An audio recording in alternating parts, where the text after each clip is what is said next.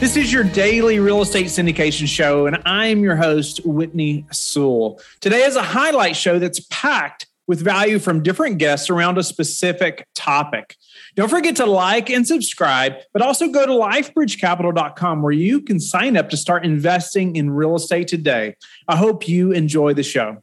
Our guest is Jeff Greenberg. Thanks for being on the show, Jeff. Well, thank you, Whitney. I'm happy to be here. How you got started in the syndication business, and then let's talk a little bit about how others can get started, and then we'll move from there into just partnerships and just thinking strategically about partnerships and how others get started. The way that I got started, and I'm not saying best way to get started or the only way to get started, but it is the way that I did. That I happened to go to a real estate event and meet with a guru, and went and participated in his program for several years. I don't know that that's the way that it needs to be. I think that people need guidance. They need people that have more expertise than themselves.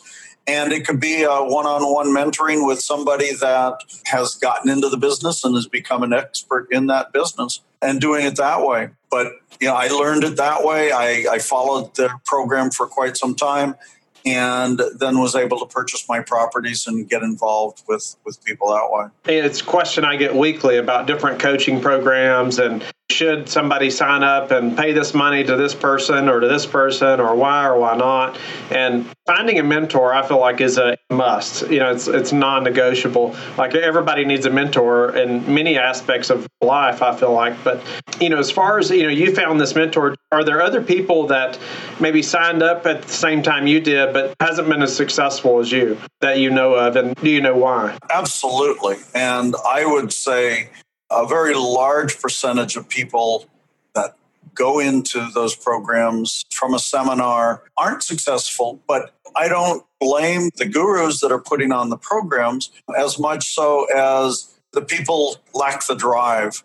And would say that typically is the big piece. You need to have that motivation. You need to have a strong why. And you also need someone guiding you. But having somebody guiding you that without your own internal motivation, if they can't turn that on, if they can't get that moving and you can't do it or you're not doing it, it's not going to happen. And to answer your question, why am I successful? And there's others that aren't. Many others that I could think of, thousands of people that I had met over the years that aren't in the business anymore.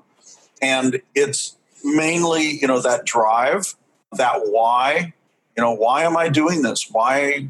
I would rather be doing a whole bunch of other things, attitude that if you don't get past that, you quit. Okay, this isn't important. It's not working. It's not what they said. And so they're out of it.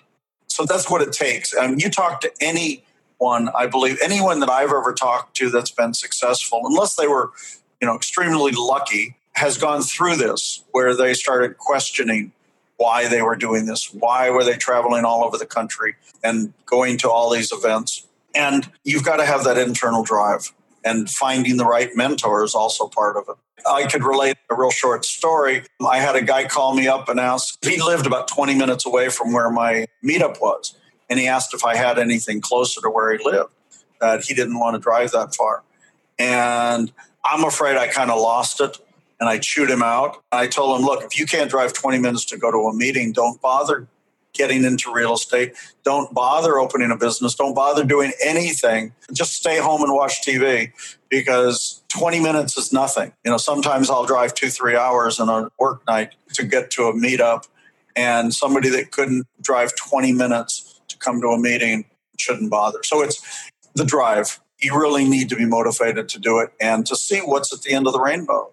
It's a great business, fantastic business, but you have to work it. I heard Terrell Fletcher speaking. He's a football player, and he related like the process of becoming successful as a professional athlete like that is that you have to love the process. And he related it to being, I think he's a boxer. I can't remember exactly, but it was like if the process means getting punched in the face, but he knows after he's punched in the face 10 times, he's going to be successful, then he was just like, let's get it over with, But you have to be ready. You have to love the process, because by doing that, you're going to get somewhere. You're going to be successful. But you got to be willing to be punched in the face a few times and to keep going, right? You got to have that drive like you're talking about. Absolutely. You have to want it. And what would you say really gave you that drive, Jeff? What made you really stick it out till, you've had some success now and numerous properties and, kept you going through the learning process and to get to that first deal? Well, initially what it was, I was in the middle of a divorce and I saw that my retirement wasn't going to be sufficient, that I was going to be losing my house in the divorce. And I knew that I had to do something. And that was essentially the impetus that I wanted to be able to retire. And I had a bunch of grandkids and I wanted to be able to spend time and do things with my grandkids and not worry about, where the money was coming from. I also leaving a legacy to my family and to be an asset to them and be able to help them move along in their lives. So that was essentially mine. I mean, the divorce was probably the big thing. So essentially, you just gave yourself no choice, right? I mean, this is what I've got to do, and for your retirement, for your family, and we're going to make it happen. Mm-hmm, absolutely. And sometimes that's what it takes. Damian John has a great book that I really like called The Power of Broke. And he profiles a bunch of people that had really no other choice. I mean, they could have gone to the dark side, but instead they pushed themselves through and were successful in their businesses. And he's one of those people that grew up poor in bad conditions and pushed himself to be a success. So there's a lot of that in these stories, that people pushed themselves and they were successful because of that. Are there other ways that you've seen people get into this business, outside of paying, a quote guru, end quote, a lot of money? Other ways that, maybe you have friends that have gotten into this business and have been successful other ways? Well, you don't have to definitely pay for a mentor. As you mentioned, we need mentors. We all need mentors. But that doesn't mean you have to pay for them in money. There's a lot of things that you can do for somebody that's successful. And that's not just in the real estate, but that's just about in any business. If you find a way to be of value to them and their business, to add value, you find someone from one of your real estate groups that is successful in doing fix and flips, if that's what you want to do, and you add value to their business that you can learn from them. The apprenticeship process is probably the best way to do things, but you do need to add some kind of value. So could you elaborate on maybe some good examples of ways to add value? Or maybe if I didn't know you, Jeff, and I was just trying to get started into this business, some ways that I could, I've seen that you're successful and I thought, okay, I'd really like to work with Jeff Greenberg. What would be some ways that someone could add value to somebody, that's at your level of experience in a business like yours? Well, typically, most of the people that I know as syndicators, there's two things that they always need. They always need the deals. And that's, appropriate deals, not just properties that are coming out and being sent to them, but good deals as well as equity. Those seem to be the two big ones. So, or at least they are in my circles. If somebody could actually evaluate a deal and bring a deal to me in a good market that's been well thought out and well researched, that's certainly a huge value. The other thing is bringing in equity. If people can introduce a syndicator to new money, new people that would like to, get their money into or out of the stock market into real estate, those are the two big ways that people have worked with me in the past. No doubt. Everybody needs deals and money, right, to make it happen. That's all part of the business. Our guest is Krista Testani. Thanks for being on the show, Krista. Thank you so much for having me, Whitney. I appreciate it. Krista, give the listeners a little bit more about who you are and how you got into this business, and then let's dive in. Oh, great. Thank you so much. Well, again, my name's Krista Testani. I live in Long Island, in case anyone can't figure that out from my very thick accent. I was an attorney. I still have my license, but having practiced for a number of years, and given the demands of that industry, a lot of hours that you have to work, a lot of time spent away from your family, I really wasn't loving what I was doing. And when you work that much, you should really love what you're doing. I transitioned out in 2007, not knowing what I was going to do next, believe it or not. It was a recommendation by my husband at the time. He had always been interested in real estate, and he was a retired firefighter. And so him and a few partners, other retired firemen, got together and we all formed a company and decided to buy singles on Long Island and flip them. It was back in 2009. There was a lot of distressed assets, and that's what we did. But I had realized very early on that I wanted to scale this business, and I did not think buying and flipping real estate, single family homes was a way to do it. So I ventured off, joined a mentorship program, learned about multifamily, and 2012 is when I really got into multifamily, with 2013 being my first acquisition. Nice. It's a big deal. I mean, you had to leave, you didn't just start that overnight, right? No, I did not. Right. No. And that took a lot of work. I quit abruptly because I actually was one of those aha moments where the gentleman that I was working for a number of years, 10 years, I was very close with him in the industry, had a heart attack and died. And he was 42 at that time. And that was kind of it was a wake-up call for me. Like, what am I doing here? Spending all this energy and time working, again, spending hours away from my family. And tomorrow's not guaranteed for any of us. So let me figure out what I want to do.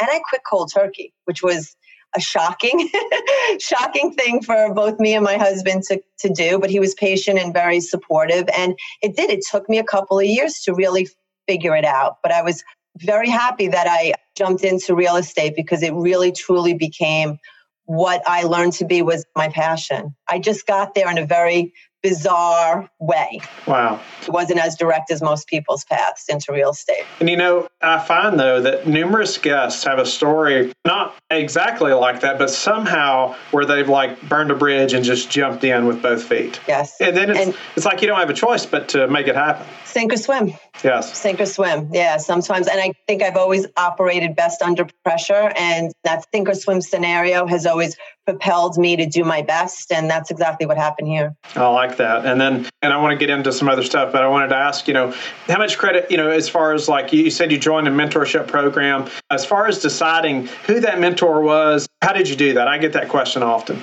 Because there's a lot of programs out there. There's a lot of people providing education. So you got to be careful. You do have to be careful. Obviously, location was part of my choice. I wanted to physically be in front of that person. There's a lot of programs that you can do online, materials you can purchase online, but I wanted a mentor that I could sit in front of, look at eye to eye, and really get to know that person. So location was a part of the process. Then sometimes it just comes down to the gut reaction you have to someone, whether or not you feel like you're just being sold a program, or whether you know that you're dealing with someone who is doing the do. This is a piece too. I wanted a coach that was also doing multifamily investing, not just at this point coaching on it, because I wanted to be able to see him or her in action doing his business.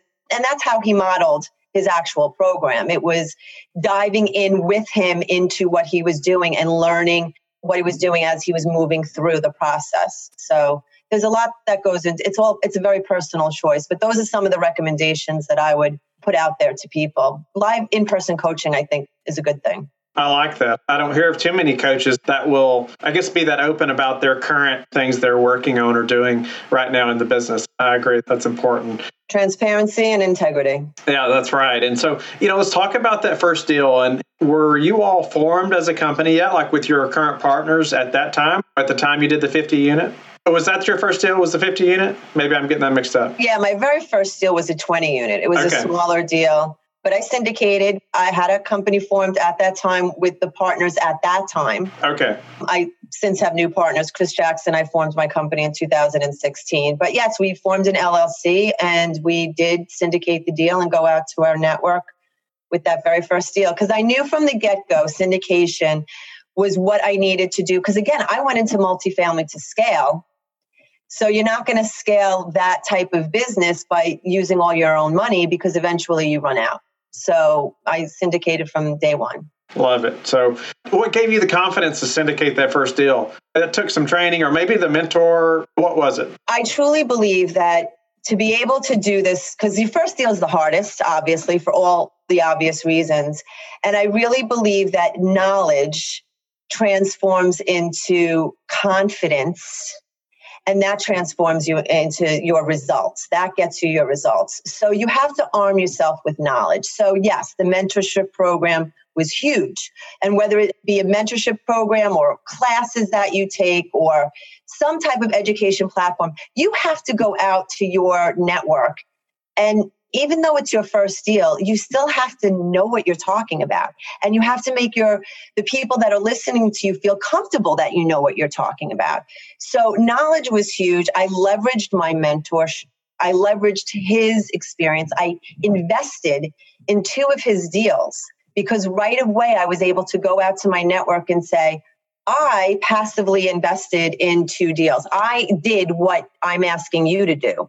And because it was my mentor, I was also more involved in those deals. So I called myself an equity investor, what I was, but I was more active. I called myself active. It was a passive investment, but I was more active because I was working with my mentor on those deals. That was huge to be able to do that because from my very first presentation, I got feedback from my investors saying, ultimately they invested, even though this is your first deal, it doesn't sound like it's your first deal. So that's important. You really have to know what you're talking about. That's a new term for me, pactive. Active?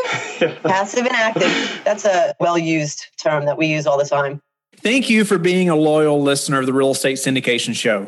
Please subscribe and like the show. Share it with your friends so we can help them as well. Don't forget, go to lifebridgecapital.com where you can sign up and start investing in real estate today. Have a blessed day.